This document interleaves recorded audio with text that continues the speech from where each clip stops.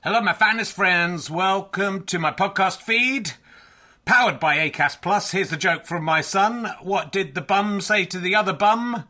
That's a bummer. You know, not for everyone. Look, thanks to everyone who's come to see the previews of Can I Have My Ball Back? It's been going really, really well, and I'm really pleased with how the show's turning out. It's officially on tour now. From Wednesday, I'll be at the Leicester Square Theatre. A couple of tickets left. Lots of press coming to that one. It'd be lovely to sell out, but there are a few other London gigs not selling as well. So if you're going to come to London, maybe look up those other London gigs. And then this week, I'll be in St Albans on Thursday, Gloucester on Friday, Chorley on Saturday, which is sold out, but you can join the waiting list, and Glasgow on Sunday. 2 shows. I think the earlier show is sold out. Check with the venue, but the later show has some availability. Come along if you can. If you enjoy these podcasts and like them being free, then the great way to pay me back is to buy a ticket to a show or buy a download or a book from gofasterstripe.com. But you can just keep listening for free as well. That pays me back also. So, you know, no pressure. But I'd love to see you there. If you just know me from the podcast and don't know me as a stand-up, I'm pretty good as a stand-up. It's a good show. I think you're going to enjoy it. It's only made about 7 men faint so far. So, you know, are you brave enough to take the challenge? Let's sit back, relax, and enjoy whichever podcast you're listening to now. Mom deserves the best, and there's no better place to shop for Mother's Day than Whole Foods Market. They're your destination for unbeatable savings, from premium gifts to show-stopping flowers and irresistible desserts. Start by saving 33% with Prime on all body care and candles. Then get a 15-stem bunch of tulips for just $9.99 each with Prime. Round out Mom's menu with festive rosé, irresistible berry chantilly cake, and more special treats. Come celebrate Mother's Day at Whole Foods Market. Hey, I'm Ryan Reynolds. At Mint Mobile, we like to do the opposite of what Big Wireless does. They charge you a lot, we charge you a little. So naturally, when they announced they'd be raising their prices due to inflation, we decided to deflate our prices due to not hating you. That's right. We're cutting the price of Mint Unlimited from $30 a month to just $15 a month. Give it a try at mintmobile.com/switch. $45 up front for 3 months plus taxes and fees. Promo rate for new customers for limited time. Unlimited more than 40 gigabytes per month. Slows full terms at mintmobile.com. Hello and welcome to Rich Channing's Leicester Square Theatre podcast with me, Rich Channing. My guest this week is Lauren Laverne. If you're enjoying these podcasts, there's lots of ways you can help us out, but one is just to come down and see it if you are in London or near it by. We kind of try and do some of them elsewhere. There's one coming up in York at the end of July if you're in the Yorkshire area, so do look out for us, but they're mainly in London just because of economic reasons that we have no money. So go to the Leicester Square Theatre website and you can buy tickets to the remaining shows. We've got some fantastic guests coming up, like Graham Linehan and Russell Kane and Tim Minchin, Sophie Hagen, and some people we haven't yet booked, so even I don't know who's coming. So go to leicestersquaretheatre.com. If you can't do that, go to gofasterstripe.com/badges and buy a badge, either monthly or one-off, and that'll be lovely. Thank you. Here's Lauren Laverne and me. Ladies and gentlemen, welcome to the Leicester Square Theatre. Please welcome a man who yesterday was at a baby disco. It's all right, he's got a baby, it's allowed. Please welcome Richard Herring.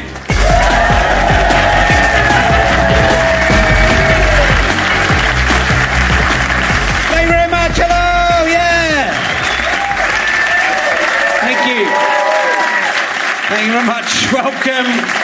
Welcome to Richard Herring's Leicester Square Theatre podcast. I was at a breakdancing competition on Saturday. It's down under the National Theatre and those places down there. The cool kids there were calling it Rehearlistopus. I don't know about that. So yeah, I was yesterday. I was a baby. I've got a baby, so it's all right. I've reproduced finally in my life, and I've got a 16-month-old baby. We took her to a baby disco. It was very exciting. It was a lot of fun, but you can really only go if you've got a baby. That's the thing. If you turn up without, I'm not sure they'll let you in if you don't have a baby. So it's worth having a baby to be able to go to the baby disco because it's a lot of fun seeing them dancing around. So I enjoyed that. I'm not strange.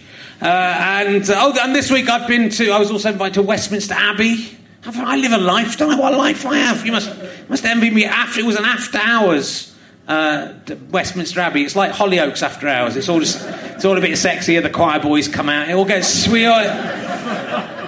And just sing stuff. What are you thinking? And I was shown around Westminster Abbey with Sherry Blair was there. It was for Scope, who I'm a patron of. It's a charity, and she's also a patron. But it must be weird for Sherry Blair going around Westminster Abbey because they've got all the dead prime ministers there commemorated. And you kind of think, well, one day you'll be in here when you commemorate, unless he gets taken to Strasbourg and executed for war crimes.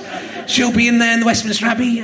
I saw her do a little jig over the spot where Tony Blair's gone. I might just have imagined that. But you can't be buried in Westminster Abbey anymore. They don't put people's bones in there anymore. The last person who was buried in there is the unknown soldier from 1920, and no one knows who he is, but he's in there. And so I'd quite like to be buried in Westminster Abbey. So I think I might just, when I feel like I'm about to die, like in Return to the Elephant Graveyard, I'm just going to sneak in there one night and kind of climb into Edward Longshanks's tomb and hide in there. No one will know, will they? I'll be in there. Or I thought I could be buried as the unknown comedian. I mean, it's not an anonymous thing. It'd just be Richard Herring. You just put one bloke in. No one knows. Anyway, if you skip the intro, because that bloke on YouTube puts in the time that the show actually starts. He usually skips this bit as well. Please help us film this series by going to www.gofasterstripe.com/badges and giving us a quid or two if you think this podcast is worth anything to you at all. And I'm also on tour coming up soon next year with a new show called The Best. But enough about me. Enough of my yakking. We've got a very exciting guest for you today. She is probably best known as the narrator of 99 Ways to Lose Your Virginity. I can only think of 3. Will you please welcome Lauren Laverne, ladies and gentlemen? It's Lauren Laverne. Come in. Sit down here. Sit down. Pick up a microphone. You've got to talk. It's like the old days. You've got to talk into the microphone. Yeah. Hi, everyone. Hey, thanks for coming. Lauren Laverne, if that is your real name. No, it's not. No, it's not. It's a stage name. That's very exciting. So tell us about 99 Ways. Do you remember 99 Ways to Lose Your Virginity? And can you list all 99? Vaguely. I think I tried about 63. I do remember it. Yeah. I think just a voiceover job, that one, as far as I recall. In the halcyon days of all that kind of... where a lot of that sort of satellite TV of the 90s, which for me is I remember very fondly, and is where I kind of cut my teeth and learned how to present and also do voiceovers. That's all gone now, like the kind of UK plays and so forth that we had. There was plenty of that kind of work around then, and now I think it's sort of a shame. Obviously, you've got a lot of kind of online possibilities, but I kind of look around and I think, oh well, where do you learn to present when you're 25? There's no kind of pop world. You've got to set this up yourself and do this. This is what I've decided to do. And there's also, you suggested this one, which I didn't take up. You did a show which I couldn't find. It was called Selector Bo. Oh yeah. Well, I was saying to Richard that yes, if you did want to introduce me as, I don't think it is actually on the internet. I can't say I've looked that hard, to be fair. But it was a gig I did called Selectable, which I think dates it perfectly. It was a dating show. You already know when it was, 2001 show. And it just was a job that involved me. I can't really remember what the logic behind this was, but it was me travelling the length and breadth of the country in the nation's longest limousine, right? So, like, at first, me and the crew that filmed it, we were like, we're not going in the limousine, we'll feel like dicks. And then, obviously, you literally last about 20 minutes, and then you're like, we're going to go, it's so roomy, we're going to go in there, it's so roomy. And, like, this was pre kind of Twitter and the internet, so there was a lot of sort of being bored on the road when you were driving between towns. And me and one of the girls on the programme developed a game where we'd put one of the same pair of shoes on each. So I'd take a left, she'd take a right. All the windows were tinted, and then we'd just put one leg out of each window. So people would be like driving along the motorway and just went, what? When they kind of went past us, just for fun. Yeah, and that's probably better than the actual show. That joke. Well, they should have made that the show. No, it was, do you know what? Responses. Yes, it was quite a time. What a time it was to be alive. So I've had a lot of fun today looking back, because, you know, you're a very young woman still, but you've got a very long career because you started literally as a tiny child. Literally I look back now and it's terrifying. I think, why, you know, and how different times were. Yeah. To be a teenage girl in the music industry then wow. Started off in the band when I was 15, so I'm 38 now, so... Right. Yeah, so been at it a while. I was watching Kenickie videos, and they're very charming. I mean, it's a little bit of nostalgia of the 90s, it has to be said, and it's good music, but also it's a band of 3 girls and your brother. My brother, who got engaged yesterday. Oh. I thought looking at him in those videos, I thought he would never get.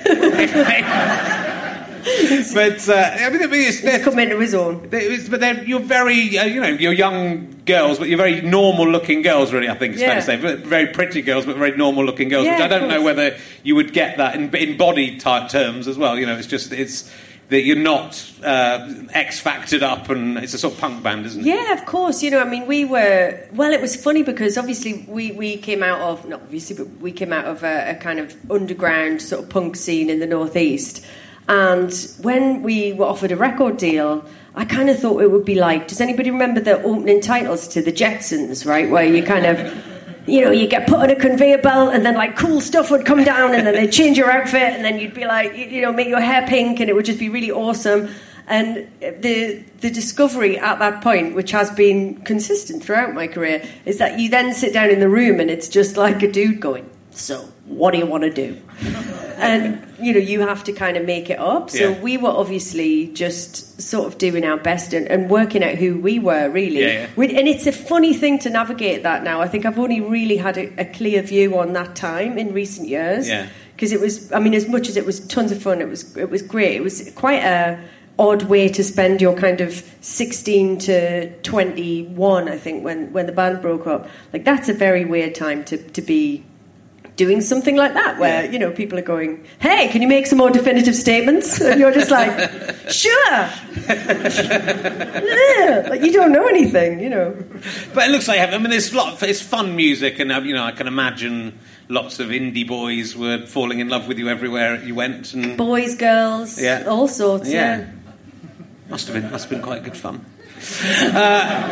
Wish I'd been in a pop band. It would have been good. It wouldn't have been a very good band. But so how did it become? How did this? Because you were at school. You met at school or different colleges. You met the other girls. Yeah, we were friends from school, and then I think in the GCSE summer, you know, that really long one where you stop going for ages, and you just like we just went to loads of parties and gigs and stuff, and we were at a party in just outside Newcastle. In a place called Morpeth, a house party, and we bumped into some people from a local label, and we kind of talked about having a band. We hadn't done anything about it, you know. We were just like, yeah, we should get a band, it'd be really cool. And obviously, when they said, "Oh, we run a label," actually, we were like, "Yeah, I've got a band, we've got a band," and didn't. So then they went like, oh well, we'll have a demo for you, and then it was like, shit.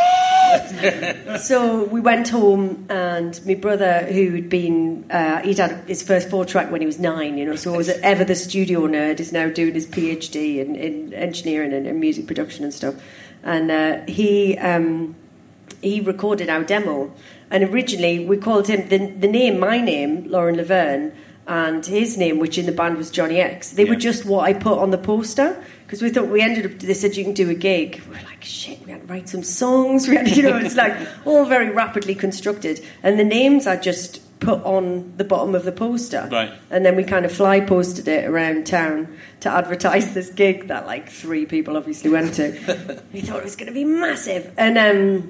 And so that's where my name came from. You just made up a name? We didn't know who would drum for us, so we kind of put, Johnny X, like whoever drums. And then it obviously ended up being my brother Pete's name for like the next, 15 years or whatever. And still so many corners of the internet. He's like, yeah, thanks very much for that. Thank you.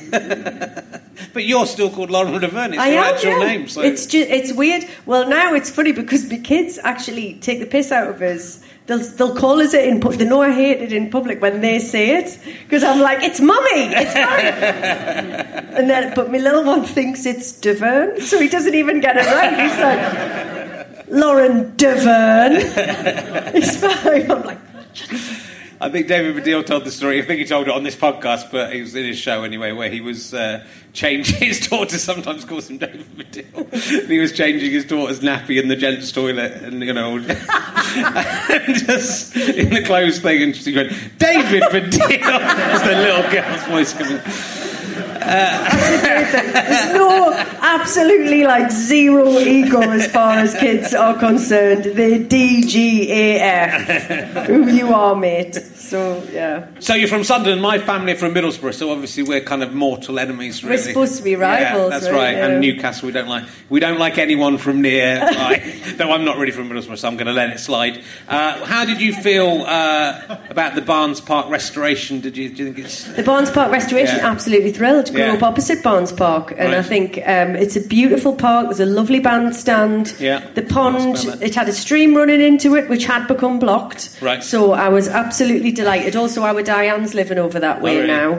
So with the band, she got to make good use of it, with baby Ruth. So is there a cannon in there as well? Have you seen the cannon? Of course I've seen the cannon. Yeah, no, sure. There was rumoured an eel in the lake, which would eat the legs of children who fell in.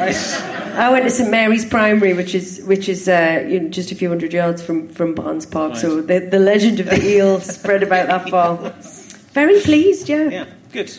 And did you the seafront's looking lovely as well, if you're interested, Richard. I'm not. I'm more interested in Barnes Park. It's the biggest park in Sunderland. It is, yeah. Did you... Which you would think, with Mowbray Park being in the town centre. Yeah.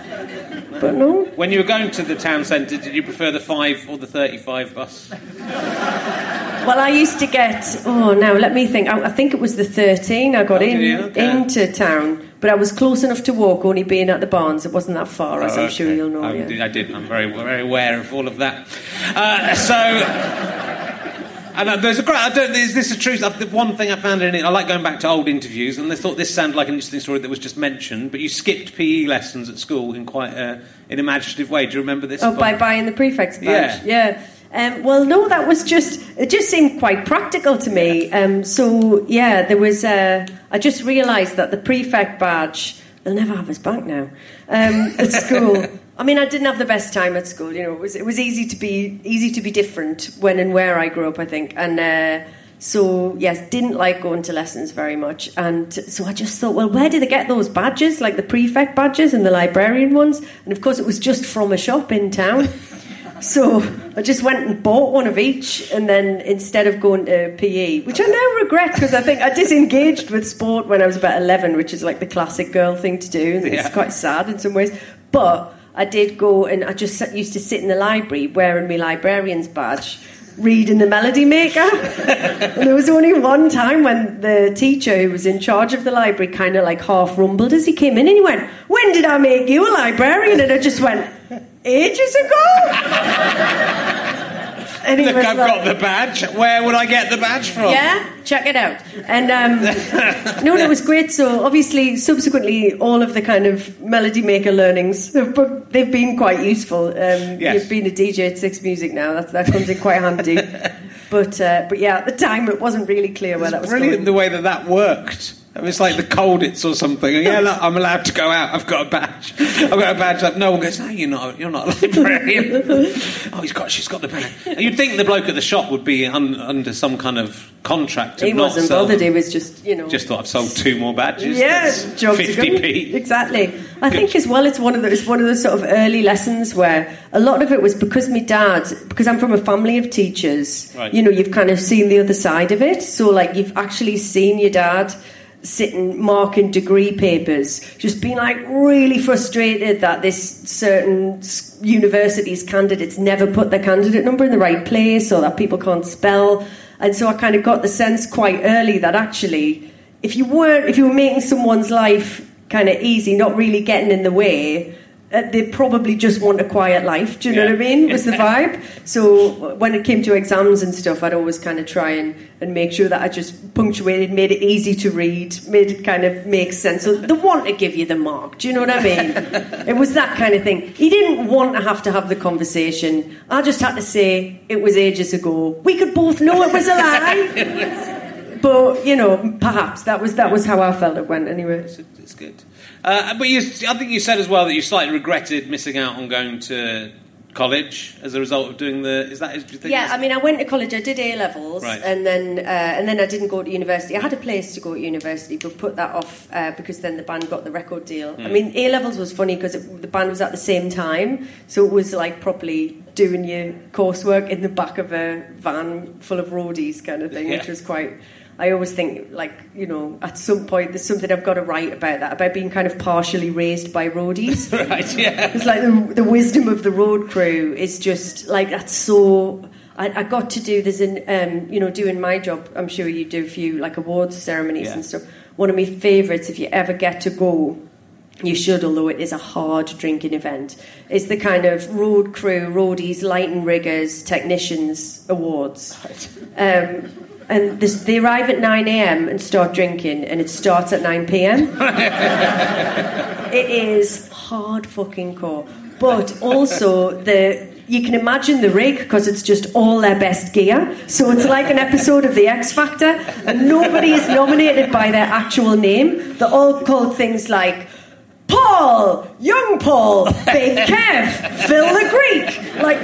Everybody's nominated by their nicknames, and it's just the best vibe. I love that. Being in a band, that was one of my favourite things, was like knowing all the road crews. I mentioned Paul and Young Paul. They were actually a father and son, two roadies that I knew who used to roadie for my ex-boyfriend's band, and they were just fabulous people. Yeah.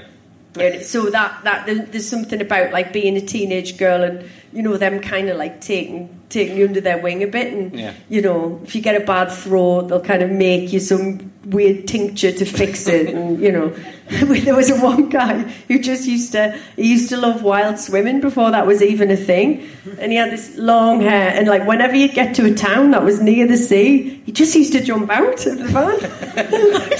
Just at the lights, he'd just be off. And you'd know that he'd just gone to find the sea and swim in it.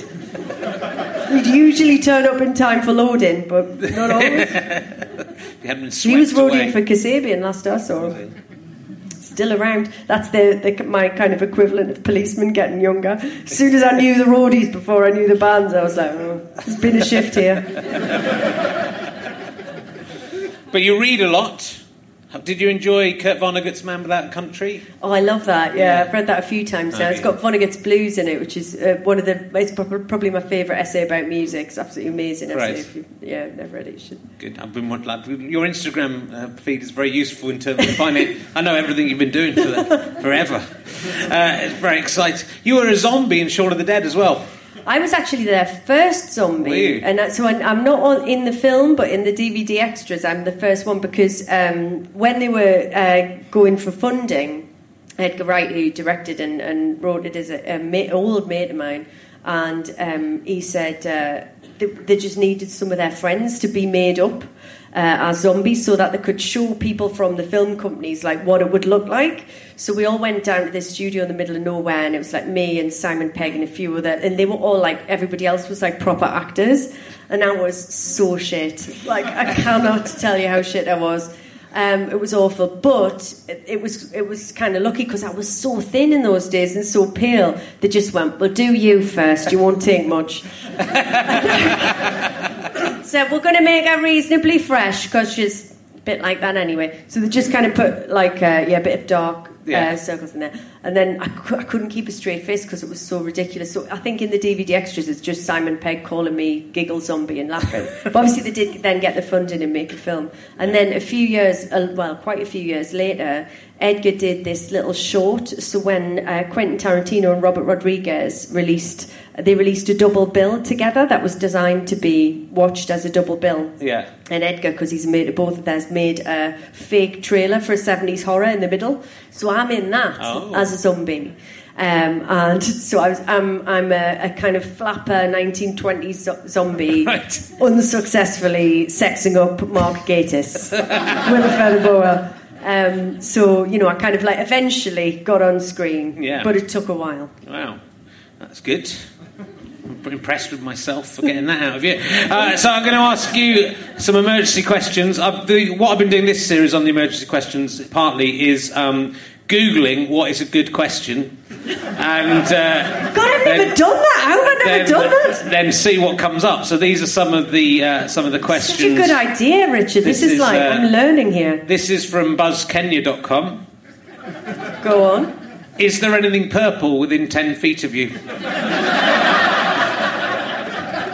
Well, yes, but I can't see it. Is the obvious answer to that. It's an odd question, isn't it? I don't think it's like for when you're on the phone. It's just that's a question. It's a date. That's a question to ask on a date. They're just testing whether the person can distinguish. I think it might be in Princess House. I was like, going to play out. It's weird. All right. This is a new one. This is from BuzzNigeria.com. Which are your 2 favourite careers and why? I don't think they have to be your own careers. What are your 2 favourite careers? Just generally? Yeah, and why? Okay, my 2 favourite careers. Number 1, I'm going to say paramedic because what a great contribution they all make to our quality of life and the lengthening of lives. And number 2, I'm going to say teacher because I think teachers are the underrated heroes and superstars and all that stuff. That's true. All my family are teachers, so they'll like you now if they watch. They don't really like me, so they'll be watching this. But this is from Ali's Randomage.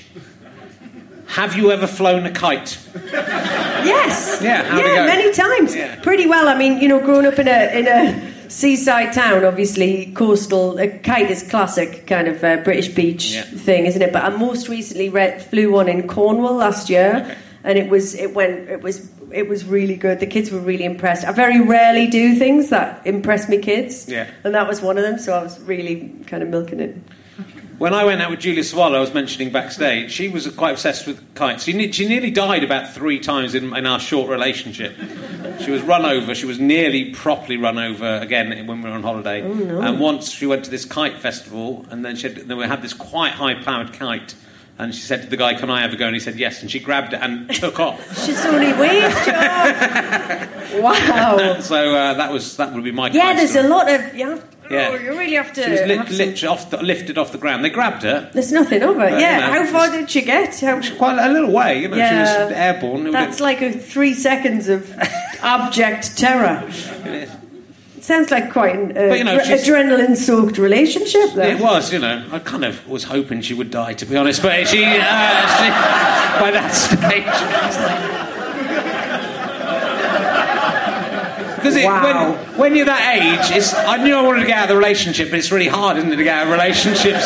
If someone dies, that's an easy way out. No, I wouldn't have murdered her. You are an awful, awful man. I am quite bad. MarshallJonesJr.com, 100 questions to ask people. I think that counts, go on. Have you ever tried sushi? Well, sure, Marshall and Richard. The answer is yes. Yeah. I enjoy sushi from time to time. Well, I'm vegetarian, so it tends to be quite boring. Just the basic California roll for us. Not any fancy schmancy stuff. They've all been good questions. They've all got something... I love that. Have you ever tried sushi? It's like, how can I be sophisticated? I'll ask my date, have you ever tried sushi? Yeah. That is someone who's never spoken out loud to another human being. I mean, God love him, whoever he is. It's hard though, isn't it? I mean, interviews are funny. Like, as someone who interviews people for a living, big part of my job anyway. Like, it can make it. You are probably quite a shit interviewee, I think, because I'm more used to asking questions than answering them for sure. But also, I think when you've got a brilliant interviewer like me, I will ask, because I've been interviewed as well. I know, most people don't ask, is there anything purple within 10 feet of you? And that is what makes what makes me different than everyone except the person who came up with that question. It's thinking outside the box. That's what it's all about, isn't it? I got fed up with people stealing my emergency questions, so I thought I'd steal other people's emergency questions. People keep on asking my emergency questions on their podcasts and stuff to properly famous people. Really? That I can't get, like Jodie Foster. No offence, she'd rung up today and said. Can I do it? And I said, I'd just gone, Lauren, it's not happening. To be fair... It's been cancelled. To be fair, I would hope that you could be honest and I'd go, yeah, that's fair, dude. It's Jodie Foster. But she did. Tallulah from Bugsy Malone. Fuck off. But but she didn't. Oh, I do a thing called citation needed for your Wikipedia page. If there's a citation needed, I'd like to sort it out. Yours, you've got one citation needed on your Wikipedia page. It's not a very good one, and you'd think this would be quite easy for someone to find out. It says, she has been a panellist on Just a Minute. Citation needed! Have you been a panellist? I haven't. No, I've never done Just a Minute, wow. actually. So that is unbelievably for Wikipedia incorrect. They were right to put citation needed up there, weren't they? Whichever person went. I'm on my Wikipedia page, because I edit my own Wikipedia page. But surely everyone. I mean, you would do, and I don't. But it changes back, right? If you're not one of the people, the Wiki Illuminati who are allowed to actually access it and edit, it just changes back. Well, if they don't like it, but anyone's allowed to edit anything. So I edit it openly under my own name, and it's not like I'm going in and just put just put facts in, and then they've gone. This page now needs looking at because. But I don't put Richard Herring is the greatest comedian ever, though that doesn't even need a citation. That doesn't even need a link. It's just true. I just like to say I did a series. He. Yeah. I'm not an idiot. He did. I love it was the only first person Wikipedia page I did. But you're not allowed to put... And it just got really emotional. But like halfway through, it just became like a really personal, like deep, dark confessional, like dark night of the soul. Yeah. And then kind of goes into, filmography or whatever. But I kind of like the people who are, who are the gatekeepers of Wikipedia are so... I mean, they're so humorless for a start, and they take themselves very, very seriously, so they kind of... whoever it is now is a big thing saying, warning, this page is edited by someone close to the subject. I think if I was doing it under a false name, then that would be... I don't think that's what you don't know you people because, you're not interesting enough to have a Wikipedia. But the only time I've ever looked at mine, because obviously Laverne isn't my real name, when I needed to get a visa to work in America, I had to print it off and take it in to the US Embassy to sort of show them that, because sometimes you're working under this other name, so it's a little bit complicated to explain that. Well, I'm going to do this job, but it's under this. And that was like absolutely harrowing to have to, because I hate reading anything about myself or looking at anything like that. And did they say, hey, it says you were on Just a Minute here, but I happen to know you were I'm a big fan of the show, man. You're lying to a federal officer. This is US soil. Well, what we have to do is either you have to go on Just a Minute to make it true, or I'll just go and delete it. I think I'm allowed to delete stuff off your page. Go for it. Yeah. I'm going to change loads of stuff, and it's going to be great. And let's have a look. So, I was on Late Night Women's Hour. You've got an amazingly diverse career where you've written a novel, you're presented on all of the radio stations in the world. 1, 2, 3, 4, 5 and 6 now. Yeah. BBC wise, high five me. No, I've still got. What about 7? No LBC yet. 7, no, I haven't done 7 yet. That's relatively new. But what about the 1 extra? No, 1X. I need to get on one. Maybe I could do. You could do a little simulcast or something. If there's a band that's got enough crossover, that'd be good. But I was... There's a very good programme, Late Night Women's Hour. How many hours do women need, though, really? That's 2 hours they've got now. I know. It's gone too far, hasn't it, really, this women's lib? It's political correctness. I thought it was going to be like Hollyoaks After Dark, this is the second time I've referenced that programme today. It's from 2004, Hollyoaks After Dark. That's a 12-year-old reference. But it was disappointing, and it was all men on when I did it. It was interesting, actually, because it was the only one I've ever done. We've done quite a few now where it was an all-male panel, and because it's normally all-female, but it was about masculinity, that episode. And it was really interesting, the difference in, between the usual kind of, you were all standing up, like pouring each other wine, like everybody was shouting. It was a lot more voluble than, although not all weeks, because some weeks, some months it could be kind of, equally shouty and it doesn't really matter what the gender of the guest is, but it was a different atmosphere, which was interesting. Yeah. Obviously, once they... You're all legging each other on. The subject's masculinity, so the call came straight through to Richie Herring. This guy. Get him on. He'll tell you all about it. There was a real prick guy on there. I really hated him. should have had a fight with him. I can't think who you mean, Richard. But so I mean, it's quite a diverse. So you're doing the Glastonbury coverage Yep. and pop music, and you're doing this. It's a very thoughtful show, the Woman's Hour. It is. It's quite thinky. Yeah. Yeah, and you know, I mean, it's a mix really, and co-founded a website which I spent a lot of time working on as well, the poll, which we're very proud of, and. I do things like I actually just released an album on iTunes. Have you? Yeah, because I do a kids show now. So I do a CBeebies show called Tea and Mo, which is really lovely. So it's just really funny because that was the first singing I'd done in like 18 years, where they said, this has got songs, you know, do you want to do a couple? So I did, and then they've done an album. It's on iTunes now, so it was really sweet, and really that felt like the right reason to kind of do singing again to me. But I did feel very old that like iTunes hadn't been invented the last time It's like, wow, that's not good, is it? That's awesome. Do you get to hang out with the other CBeebies presenters when you work on CBeebies? No, I mean, it's just voice at the minute, but I'm hoping that there'll be some kind of like symposium, like corporate away day. I'd like to do some trust exercises with Mr. Tumble. Yeah. I'd just like to fall into his arms. I know he would catch me.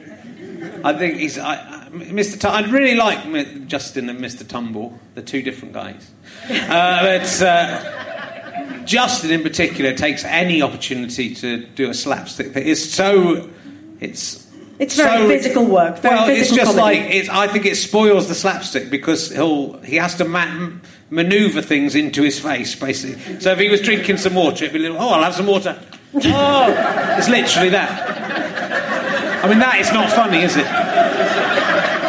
You need more than that. You can't just chuck stuff at yourself.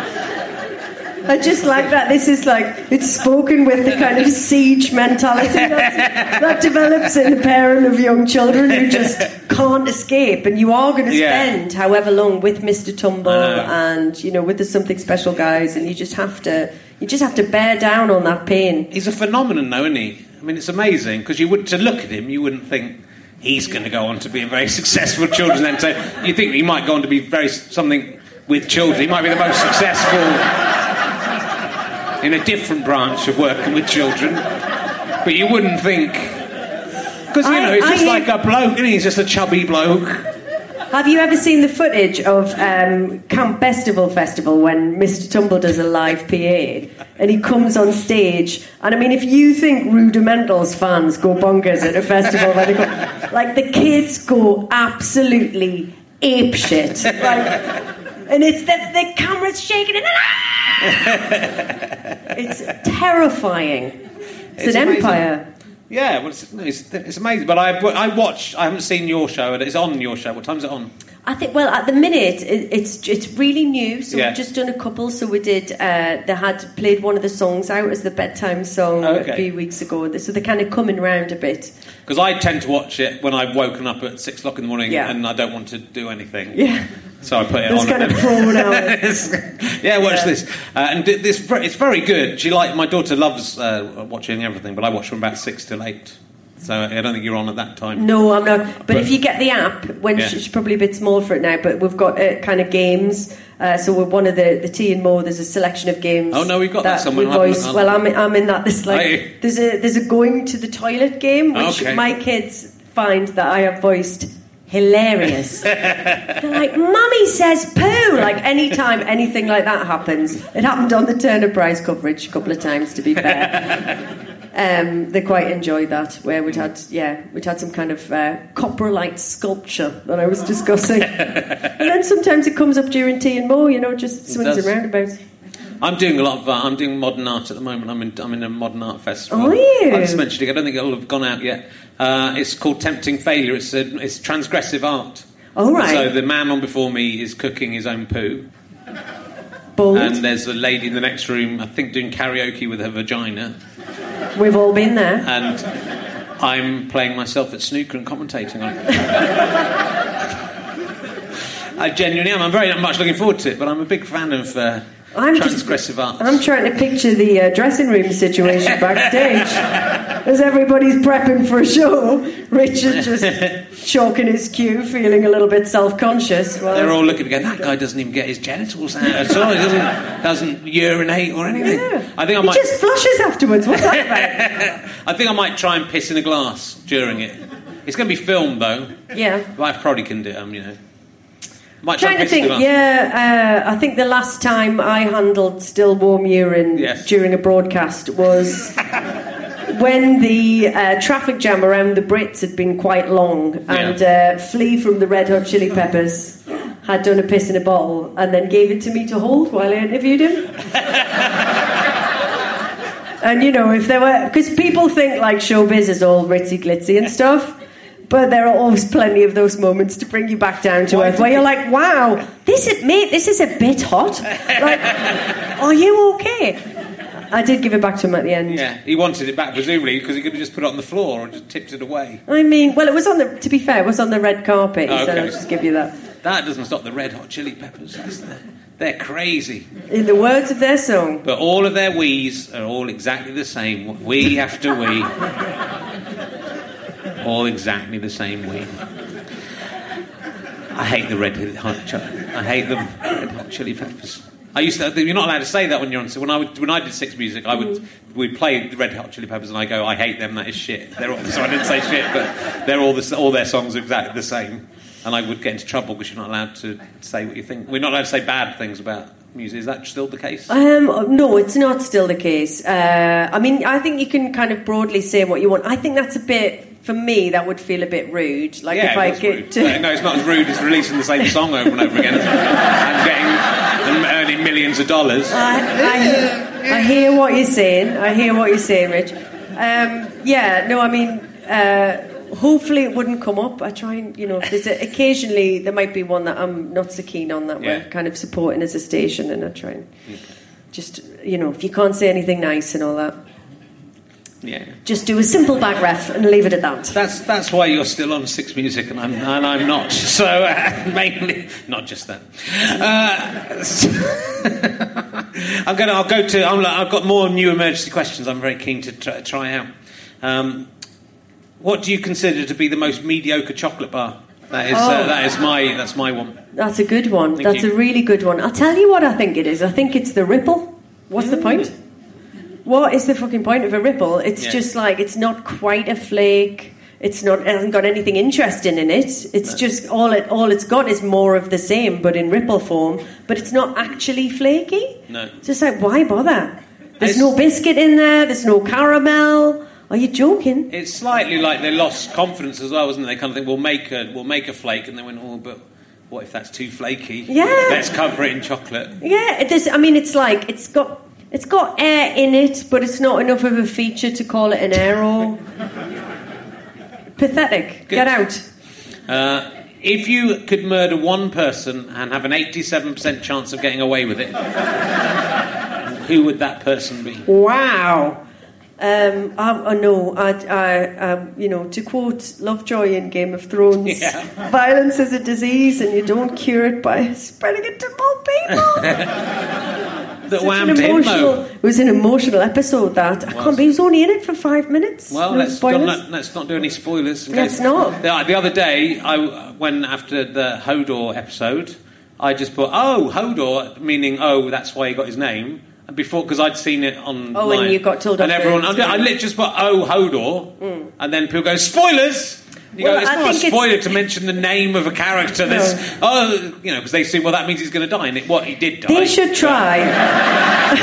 That wasn't what I meant, though. So they weren't. I was just going, that's why it's called Hodor. Those people are really sensitive about spoilers these days, right? Yeah. They should try Grown Up with my dad and looking for a film to watch on Sky Movies on a Saturday night, because he literally just sit there going, he dies, that's sad. They've been harvested for their organs. And just go through the entire listings like that. And you're like, Dad, I haven't seen any of these. You won't watch with that, though, with that Game of Thrones episode, right, where Hodor was holding the door. Everyone was shouting at him, hold the door, at the time. Was it necessary for Brand to go back into the past to implant that in his brain so that he just said that for the rest of his life? And if he was going to do that, why didn't he go, say, don't go into the dream state and touch the ice bloke? That's what he should have been saying all the time. And then wait for the other bloke to come with you, don't do it on your own. He could have been saying that all the time. Yeah. And then when he got there, that's why he says that, because I must have gone back and programmed him to do that. I mean, as much as I love Game of Thrones, and I do very much enjoy it, I think if you're going to start picking apart the shimmering and beautiful tapestry that it is... All the things he could have stopped by going back in the past, and he held the door for a bit, which he would have done because they were shouting hold the door at him, but not very long. They were pretty much straight out there, weren't they? There was all these people... No, I don't want to spoil it for anyone if they haven't seen this episode, but they were pretty much all just bang, bang, bang, we're out. He delayed them for 2 minutes while the others were literally going... through the snow, like crawling through the snow, where these White Walkers coming at speed. Wasn't a very good thing to... He ruined Holdor's life. I'm just waiting for the big face-off between the White Walkers and the dragons, because I know it's coming, fire and ice. It's so obviously inevitable. I hope it doesn't disappoint. Fire's going to win that, isn't it? Yeah, pretty much, yeah. That's what we're hoping for. The White Walkers are absolute twats. Because, no, but if it's icy and there's a fire, the ice doesn't stop the fire, does it? The fire still goes. But if you put fire on some ice, the ice melts. So fire is definitely the winner. I feel like this is a really weird mixture of like a chemistry lesson and also rock, paper, scissors. Well, it is. But on stage in front of people like a stress dream. What they need is a big bucket of water. That's what they need. A big bucket of water against some fire. The big bucket of water will win. Back to Mr. Tumble again, yeah? Think about it. It's literally that every time. He's already done it and then he does it again. It's literally that. It's not his fault she's waking up early. You do know it's not his fault that she wakes up at 6:30, yeah? He's just on then. He's not even awake. Mr. Tumble is asleep on a bed of ermine, surrounded by whatever it is that he was doing the night before. Having a lie-in. What do you think about Robert the robot from Mr. Tumble's house? Do you think if you had sex with Robert the robot, would that count as cheating, or is it all right? Because he's a robot. He's a robot, and he's not a very attractive robot. Would your husband divorce you, think, if you had sex with Robert the robot? My only thought on Robert is that he's very much not... I'm probably not his type. I think that's true. Because he would go for it. There is a female robot. I've yet to see her yet. There's a Roberta the robot. I think they're probably just good friends. This guy is very excited by the robot chat. Has had to go. He's going off to think about Robert the robot. Oh, God. Ian Lee's calling me from last week. Look at that. From a different time? Yeah. Sorry, from 2 weeks ago. Do you think it's... I had a big argument with my wife about whether having sex with robots should count as cheating. Right. Her take, I'm guessing, was no. Yours was yes? Yeah, I said... Broadly, so, I was talking to Victoria Corrin about it last night, and she said it was fine to have sex with robots because they're not human beings. Yeah, I mean, I think it doesn't count as cheating. It probably implies that there are some problems in your relationship that you might want to address, but it's not the same as having sex with a human. It's just a fancy thing. Well, it was on the internet today. They've invented one that you could do that to, I think. I'm not satisfied with the quality of any of the robots thus far. They have to be as good as Gemma Chan in Humans. That is as far as it goes. It throws out some interesting philosophical questions, though, if you have sex with robots. I wasn't going to talk about this series, but here we are. Let's do it. Yeah. Let's probe. About it.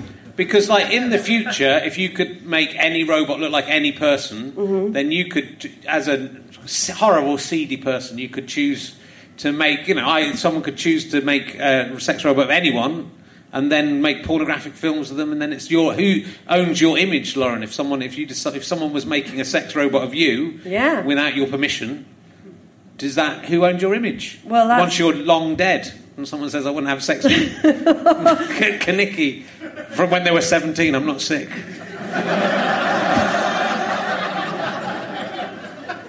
Let's hope I never live to see that.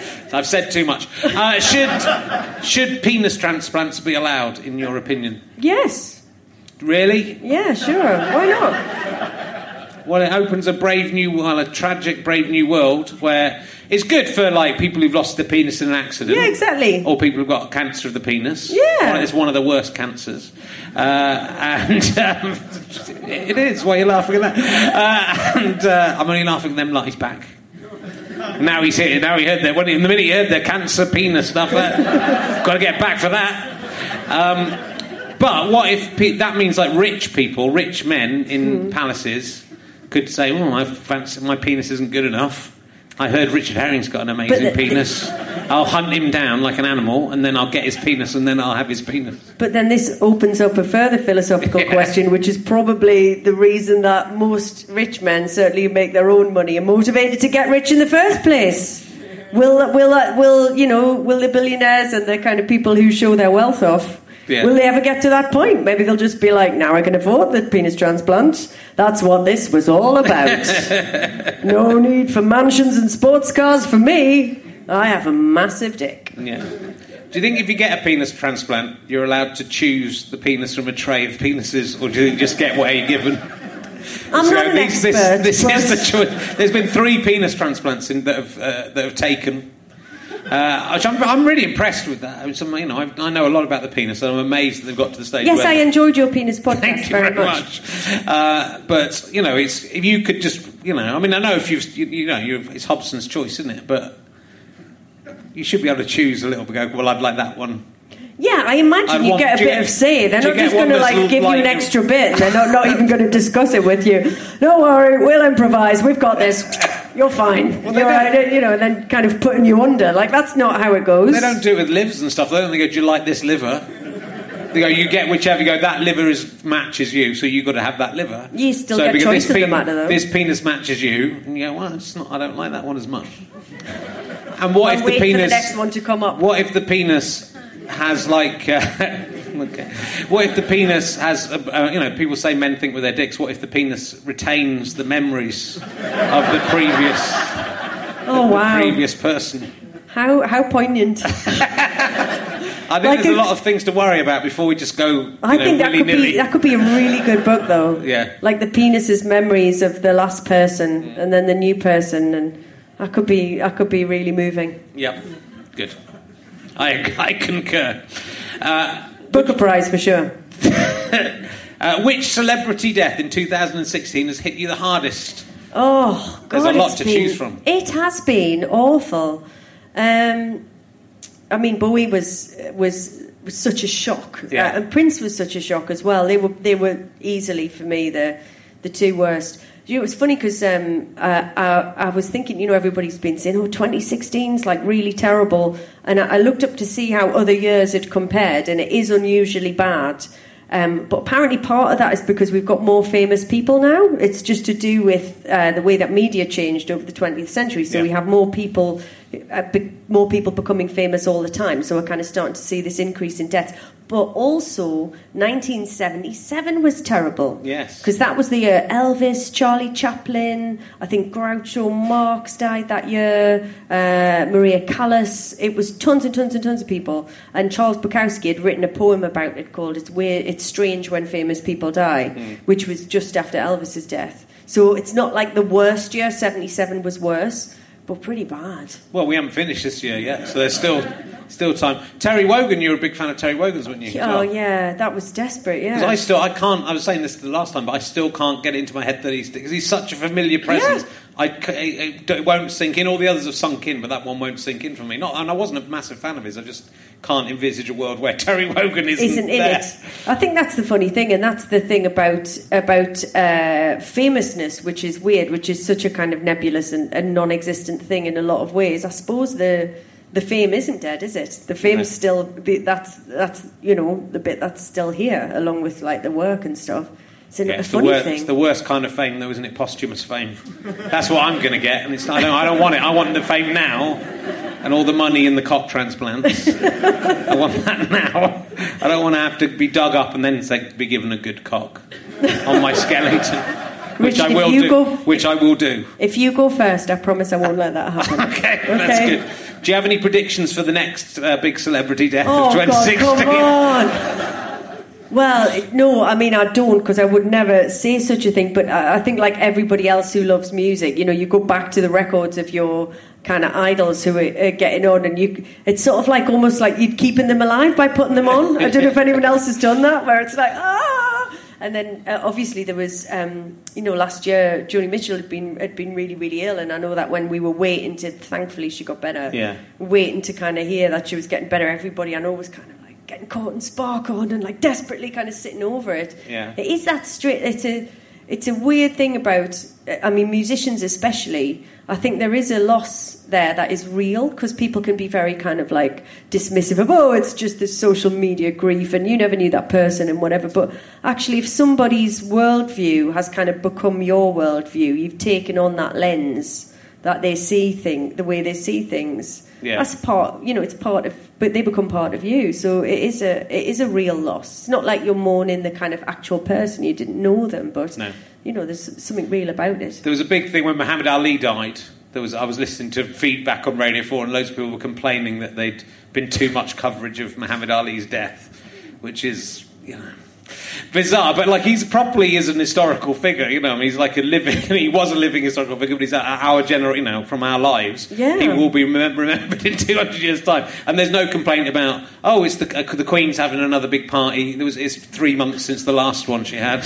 Let's do 12 hours of coverage of this significant person. You've got to think as well, like for those guys, and those complaints always come up. You've got to sort of think, mate, it's only a day. Do you know what I mean? It's only ever really one day that you give to a thing. And luckily on 6, when Prince died and when Bowie died, we were just able to chuck whatever we were going to do out the window, and we made the shows up as we went along and just played their music. And that was like, it was weird, because it was obviously like really, really sad, but it was also really weird kind of fun. It was, my mum was saying, she was listening to the Bowie one, and she said it's a bit like, when you're on the way to a funeral in a car with like the family and someone tells a joke and you start laughing even though you're really, really sad. It was that kind of atmosphere, so it sort of made a horrible day like a bit better in a weird way, doing that. Well, when I die, people can play like some of my routines. That would be. What would you like to hear? So, no. Let me ask you a question now. I'd like them to play the thing I've just did about penis transplants. I'd like that to be played over and over again on 6 Music. That's in your deathbed montage, yeah? Anything else in there? No. I don't think there'll be time. I don't think anyone will be ringing feedback going, you spent a long time on the death of Richard Herring on the 6 o'clock news today. Well, it depends how you go, doesn't it, Richard? I suppose it does. I'll take a few with me, don't you worry.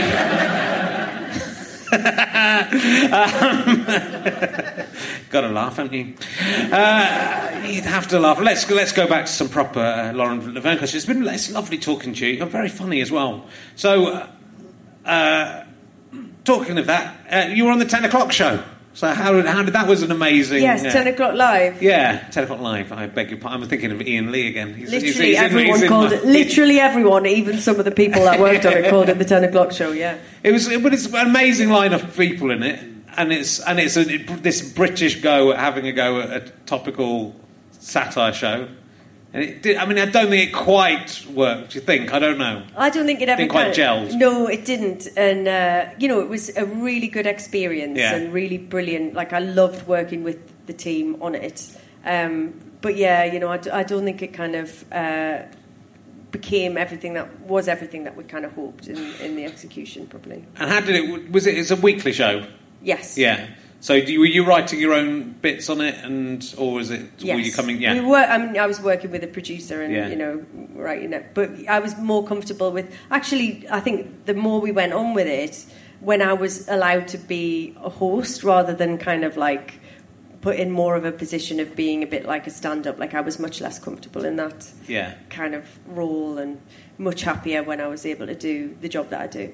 Yeah, I don't. It's obviously all those people in that show are so good, and it seems to be the British thing of like, let's put loads of good things together and mash them up and see if it works. I did a show which was a sort of similar. Like trifle, you mean? Well, it sort of is. It's because that's not.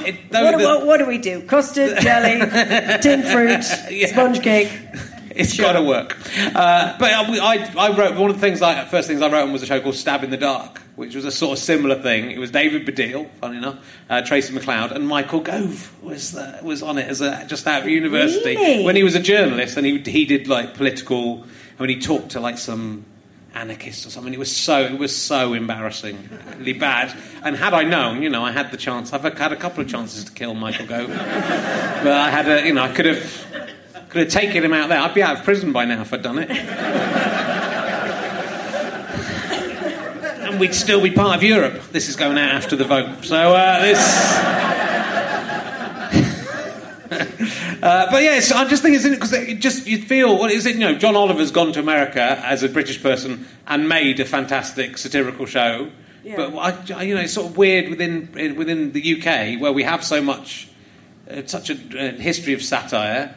That show hasn't yet, I suppose probably since That Was the Week That Was, hasn't quite gelled, even though it's been tried many, many times. I mean, I think the reasons that didn't quite work in the way that I'd hoped it would are probably complicated, and everybody involved in the on-screen team, I thought, was absolutely fantastic. There's some great people on the wider team as well. But sometimes it's just like timing and when you do a thing and kind of what else is going on, and there's a lot of kind of luck to how these things cohere as well as anything else. I mean, obviously for me, I wasn't a kind of comedian. I was in there to keep the ship steady, and because it was live, make everything kind of run on time, and the bits that I was doing could kind of shrink or expand depending on what was going on. So I was doing the job that I do, and I was really, really happy to be involved. Yeah. But it was funny. For me, it was like during a weird time because I'd just had my second baby, and we're actually having quite a hard time as a family. So it was the first thing that I'd done that wasn't like people just going, yay, this is great. Like the first time, people had ever really sort of given us quite a hard time about something on Twitter and stuff, because all that was relatively Well, I guess that was a new thing. Yeah, so it was kind of like, at the time, it was confusing, and I couldn't kind of really work out what was going on. And apart from anything else, I was just knackered because I had like a sort of 9-week-old baby when we started the work on the programme. But then now, looking back at it, I kind of have a different view on it. And I think there's probably other things going on, and the reasons that it didn't quite come together. I think partly though as well. But you're right. We need that show, that kind of that. It's needed, especially now. People still say, people are like, we need something like that on British TV, and I think we definitely do. And there's so many great comics who I think could do a great job on it. I think there are.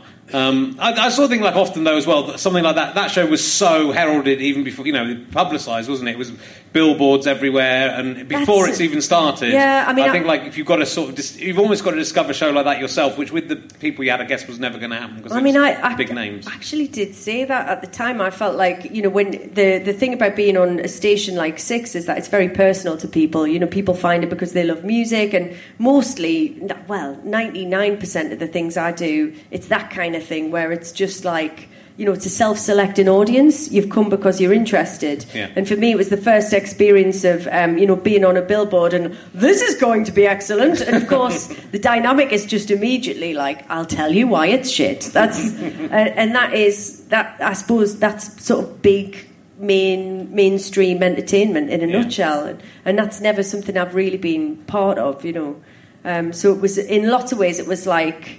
It was kind of good to experience that, and it fed into a lot of, the decisions that I made after that. Because starting the website, I probably wouldn't have done that if that had gone really, really well. Right. Because I was like, it's time. I just felt like it was. It made me trust my own opinion about things more. And I was like, actually, I know a couple of things, and I'm going to start something that, and have something of my own and build my own team, and I think I can kind of and so that's that's been up and running a year now. But it's a year, is it? The pools were going. And so that's a female. Is it all female journalists? And it's we've got one man on the team, right? But it's otherwise. Is it your brother again? No, he's in the commercial team. Charlie, he's lovely. He's quite new. We had another one. He didn't last that long, to be fair. But it is, and So that is a women's website. Although we've got lots of male users as well, and multimedia. All sorts of, news, politics, fashion, opinion, music, arts, culture, all sorts of stuff. Sure. I mean, it seems you work very hard, and you say you've got 2 kids. I mean, how are you managing to? Because I'm not, and this isn't me asking a woman about her kids, because I've got a kid, and how the hell did you manage to do everything? Because I find it very difficult to do anything because of the child, fucking idiot child taking up my time. She's all right. She's gorgeous. Do you know what? It's hard, isn't it? That's the thing. And my husband is incredibly supportive and takes on tons of childcare, and then to an extent, because I'm freelance and because I kind of am running my own business, I can, if something I need to be there for something, I can, and I can be a bit selective about it. And so I'm not going to moan about it, but it's not like there's a magic kind of solution where everything's fine. It's not. It's hard, It's like for anybody who's juggling a busy job and kids. It's like you're tired a lot. I was fucking knackered for 8 years, honestly. 8 years. I am not kidding you. I was so tired. I used to dream about them. I used to dream that I went to work and they used to let us lie on the floor and go to sleep. At my tiredest, I swear to God, I have had that dream. And then now, the little one is at school, and that's been a big change since September. Yeah. So it just feels like suddenly it's they're people, and I can kind of say to them, well, I'm going to do this, but then I'm going to have a short day tomorrow, and I'll come pick you up from school or whatever it is. Yeah. But you're very. I mean, I think a lot of people I have on this show are very driven, because it's very hard to become successful. But you've just, from 15, you've been just getting out there and doing it and getting on with it and adapting and changing and finding, then finding you can do the next thing that comes along, you take it on and you can do it. I think I'm interested in other things and other people, though. Yeah. I think it's my dad always used to say, just find a job that you like and then you never have to go to work, and I think that's totally true. I really took that on board. So I just try and follow, as long as the rent is paid and the mortgage is paid, I just kind of think you've got to follow what interests you, and that usually leads to stuff that is more interesting. And it's like anything when people say, "Oh, how do you become a presenter?" I really want to become a presenter. I think wanting to be one is probably a bad start. Right. You've got to be interested in other things and other people and the people that you're working with. And I'm compulsively interested in everything, and I genuinely annoy myself with it because I can't kind of just settle on a thing and okay, so now you're just like the indie one who likes the indie music, and it's well, I love all that, but then what about everything else, Yeah. And that's my brain. But then also I think it's if you're from, the kind of family that I'm from, it's really simple if your direction's just up. I think it's harder for now. I look round at my kind of well-to-do friends and their kids, and I think, well, they've got to sort of choose, you know what I mean? If you're 15 and at school an idiot, and then you kind of end up on Top of the Pops or whatever, you're just kind of okay, doing this now, and then you just kind of you sort of keep going as long as you can, really, and with no expectation that it's ever going to carry. I mean, I would never take any of that for granted. So it's just it's quite straightforward in its own sort of way. Right. Yeah, but it doesn't happen for everyone. But I think a lot of people sit back and say, why isn't it happening to me? Or why is it happening to this person? And, get cross about it. And I think the problem with that is that, there aren't, like you say, there sort of isn't reasons. I mean, sometimes someone gets selected for something and that thing takes off and it's just a bit of luck. Yeah. And sometimes it's not. But it's actually also not sitting back and wasting your time asking about it, just getting on to the next thing. Well, that's it. You can sit around all day and kind of post-rationalise about what did you do right or whatever, but it's really bullshit. Everybody's making it up as they go along. Everybody's trying the best to get through their day and their life and to be a good person. And, you just got to kind of I think if you know what's important to you and you know what you actually give a fuck about, that's all you need, because beyond that, take that off your list. And for me, it's it's pretty. I'm boringly straightforward. Boringly straightforward. I like the same 4 things I did when I was 15. Just mates, records, clothes, family. That's it. That's all that's on my list. So really, if you kind of got those, if those things are okay. Yeah. Well, from your Instagram feed, it looks like you have a very nice life. So I'd quite like to. If I could just get into that into the Instagram feed and live in there, I'd be happy. I'll put you on it, and then you'll be in it. And I'll be in it, and then I'll be really meta. And then can I move around in between it and meet Amy Schumer? Yeah. That's great. That's my next sitcom. What was Amy Schumer like when you met her? She was great. Was she? Yeah. Very sharp. Yes. And her and Bill Hader together was interesting. You know, that... it's funny when a lot of the time American kind of comics and bands come in on radio, and radio here at BBC Radio is just not what the kind of radio landscape is in the US. So I think a lot of the time when people come in there, Americans, their expectations are really low, you know. They think you're going to be kind of like an idiot jock and then just play some awful music, and, you know, you kind of play something they like and then are reasonably okay to talk to, and they're just like amazed. So sometimes it was one of those where they were like, and then it sort of took a while to realise, actually, we're in an okay place. And the listeners seem really clever. What is this? Is this a podcast? Have you ever seen a ghost? Yes. I was... I don't remember it, but... hey, yeah? Here is out. So I was 2 years old, and we're living in a terrace house on Danville Road, which is quite far from the Barns. It was before we moved there, Richard, so you'll know that. Seaburn, part of the world. And apparently the house, our next door neighbour had been exorcised. There'd been an exorcism. Okay. She'd had a spirit in. She had a priest round. And he did an exorcism, and apparently, according to my mum, I sat up in bed that night, and my little bedroom door was opposite their little bedroom door, and I sat up and went, "Who's that man?" And my mum just went, "Lie down." And then kind of went to sleep really, really terrified. But I have no memory of it, and I also don't believe in ghosts, but apparently that happened. My mum wouldn't make it up. She never tells a lie. She might just be trying to shit you up. give you issues. Have you ever seen a Bigfoot? Never seen a Bigfoot, no. Can neither confirm or deny. That was going to be my big closing question. I thought that was going to do it. I'm sorry. I thought that was absolutely going to do it. I wonder who the physically biggest person that I've ever interviewed is. I know Big Bang Hank from the Sugar Hill Gang. Okay. Aptly named. He's enormous. He's a man mountain. He's kind of probably Hodor-sized. He's like 7, just shy of 7 foot. Big fella. From what I remember. I've had Stephen Merchant on this. He's tall. He's tall. But I bet this other guy's broad as well. Stephen Merchant's like a stick. A paedophile stick. Don't say such things about... Sorry, it's a callback. I'm a massive fan of his. I'll ask you one more question. I really am. I'll ask you one more question from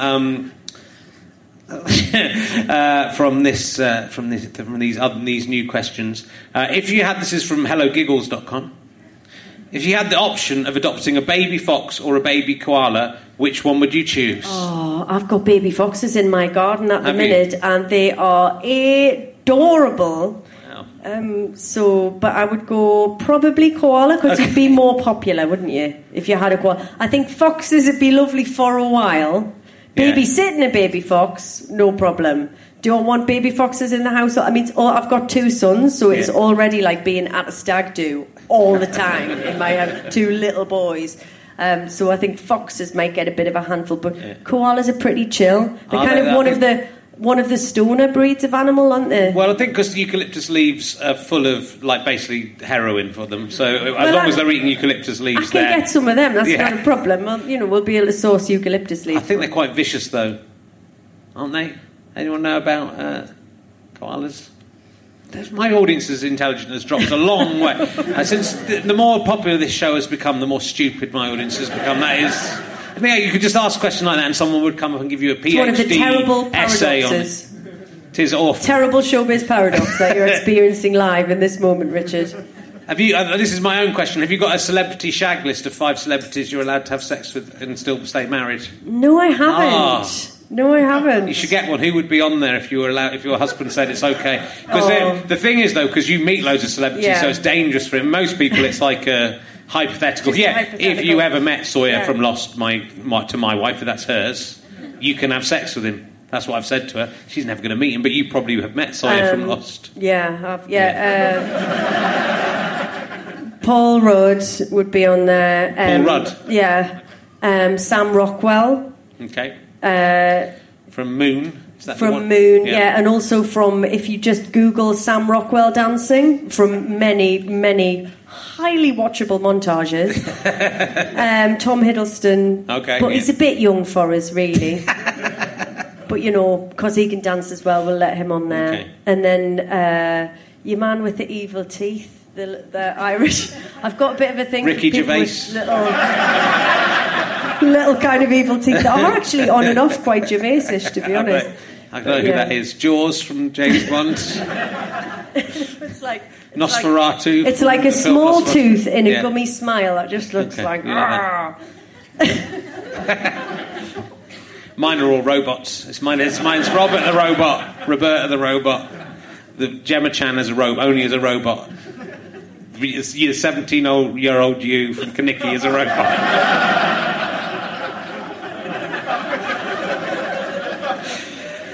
And your brother, just your brother. He's the only one that isn't a robot, but from Kaniki as well. I'm not sick. We might have to call it a day. It's been really lovely, though. Had a very nice time. Is there anything else you'd like to say? Me too, thank you. I'd like to issue an appeal to the scientists of the future. Yeah. Please do not allow any of Richard's terrible, terrible dystopian fantasies to come to pass. It's too late. I'm in your Instagram feed and I'm making them all happen. I've transplanted a cock onto Amy Schumer. So you go back, you'll look at that and go, my past, it's been destroyed. You're burning my beautifully, perfectly curated and filtered life. It's beautiful. It's been fantastic having you. Thanks so much for coming on. Lauren Laverne, ladies and gentlemen. Thank you. You have been listening to Rich Herring's Leicester Square Theatre podcast with me, Rich Herring, and my guest, Lauren Laverne. The music, as always, is by Pest. Listen to it, it's nice. Also, I would like to thank everyone at the Leicester Square Theatre. I'd like to thank everyone at Go Faster Stripe. I would like to thank everyone at the British Comedy Guide. I'd like to thank Ian Tunes and Ewan Chu, who also help us put these things up.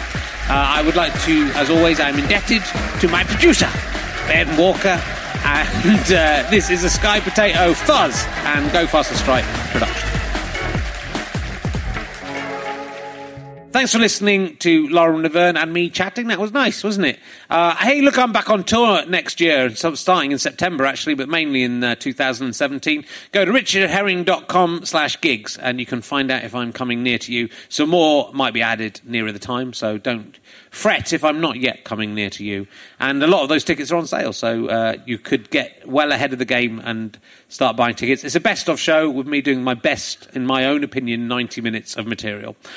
So it's a great one if you want to bring new people who've never seen me before, if you've never seen me before, or if you just want to relive those old favourites. Anyway, thanks for listening. We're back next week with more of this rubbish. Hi, I'm Daniel, founder of Pretty Litter. Cats and cat owners deserve better than any old-fashioned litter. That's why I teamed up with scientists and veterinarians to create Pretty Litter. Its innovative crystal formula has superior odor control and weighs up to 80% less than clay litter.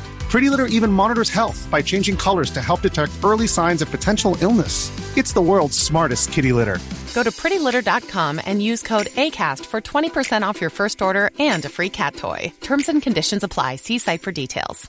Mom deserves the best, and there's no better place to shop for Mother's Day than Whole Foods Market. They're your destination for unbeatable savings, from premium gifts to show-stopping flowers and irresistible desserts. Start by saving 33% with Prime on all body care and candles. Then get a 15-stem bunch of tulips for just $9.99 each with Prime. Round out Mom's menu with festive rosé, irresistible berry chantilly cake, and more special treats. Come celebrate Mother's Day at Whole Foods Market.